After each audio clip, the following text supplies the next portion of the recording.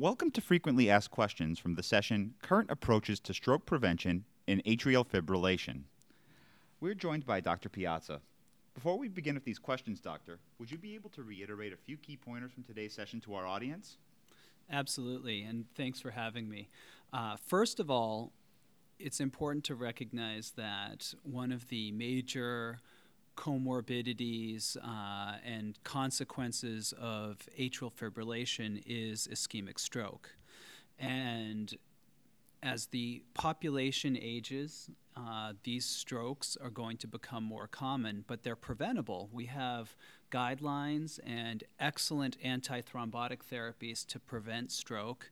Unfortunately, these therapies are underutilized in the US and worldwide, but there are tools that we can use to implement better practices for prevention of stroke and atrial fibrillation that focus more on the use of direct oral anticoagulants and providing education to clinicians and patients. Great. How do you select an anticoagulant for stroke prevention in atrial fibrillation?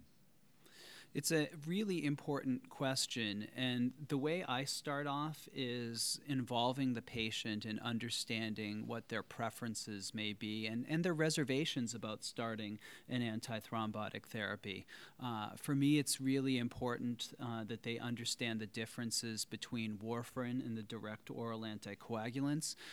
If they're older patients or they've had a family member who's taken warfarin for a long time, they might naturally gravitate towards that, and they may not know a lot about these more recent antithrombotic therapies that are safer and provide a very high level of stroke prevention. So I try to find out what they know, and I try to inform them based on what the recommendations are and how the different antithrombotic therapies have performed. Then I look at things like medication adherence. If I have a patient who I think will forget to take doses of antithrombotic therapy or who needs a more rigorous environment surrounding their anticoagulation, an anticoagulation management service can be very helpful. It doesn't mean they have to be on warfarin. Oftentimes, anticoagulation management services focus on warfarin, but many focus on the direct oral anticoagulants as well. And then I look for patient preferences about the frequency during the day of dosing and any other concerns that they may have about particular agents that they saw on TV or that they read about. How do you use CHA2DS2-VASc scores and HAS-BLED scores in clinical practice?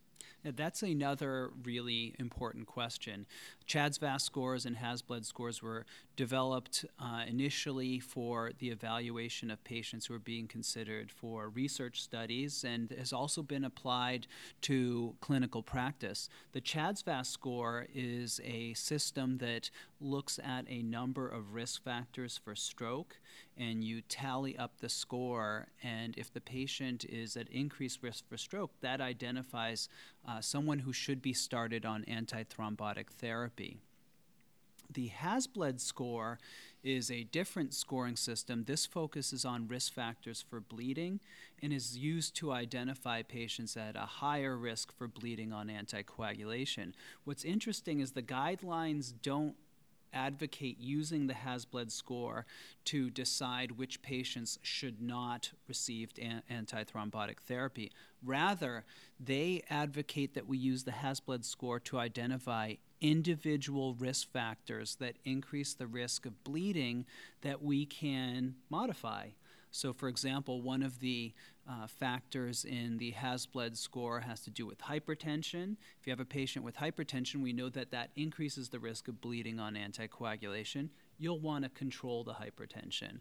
Labile INRs is another factor that's considered in HAS-BLED, and maybe if your patient has that, you would want to consider a direct oral anticoagulant that gives you more consistent antithrombotic levels. And so that's how we're really supposed to use HAS-BLED. CHA2DS2-VASc tells you who should get antithrombotic therapy, and HAS-BLED tells you what factors in the patient you should modify to make anticoagulation safe. Do you have a preferred DOAC? That is a really frequent question that I get, and I actually don't have one single preferred DOAC.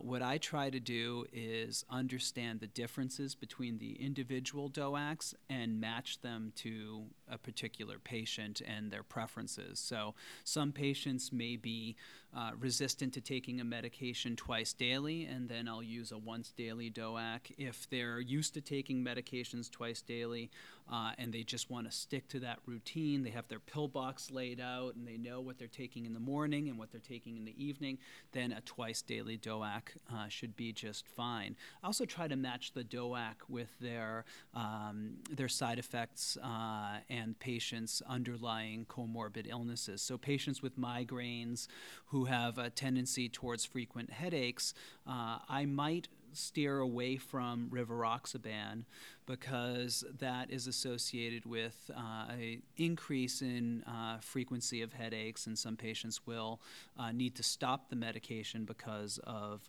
headaches.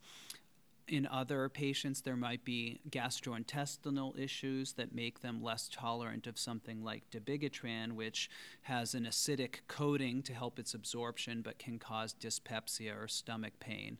And so I really try to match side effects with the patient.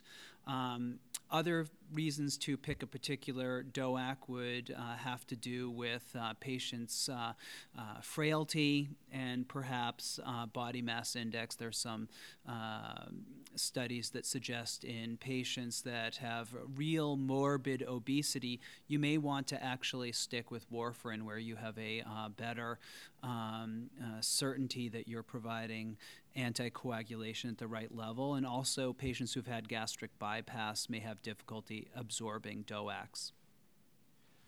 How do you handle stroke prevention in AF patients with frailty? That's a very common issue that I see in my clinical practice. I get a lot of referrals from our geriatrics team about this. And I think the most important thing first is to focus in on that HAS-BLED score. You're not really using that HAS-BLED score to tell the primary care provider that the patient shouldn't be on anticoagulation.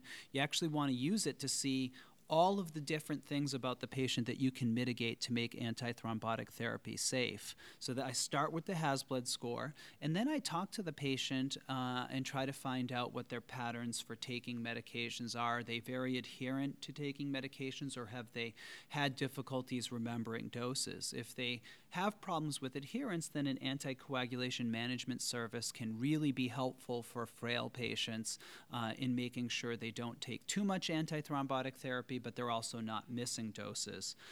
Many of the direct oral anticoagulants provide you with instructions on adjustments in the dose if the patient has some of the comorbidities that go on with frailty, such as low body weight or kidney dysfunction or really advanced age. And so you can use those criteria to dose reduce, but you should do that when it's truly indicated. One of the main problems we're seeing now with the direct oral anticoagulants is that providers, being afraid of bleeding, will dose reduce the DOAC when the patient doesn't meet criteria for that. And you don't want to do that, because then you don't get the efficacy for stroke prevention and you still get some risk of bleeding.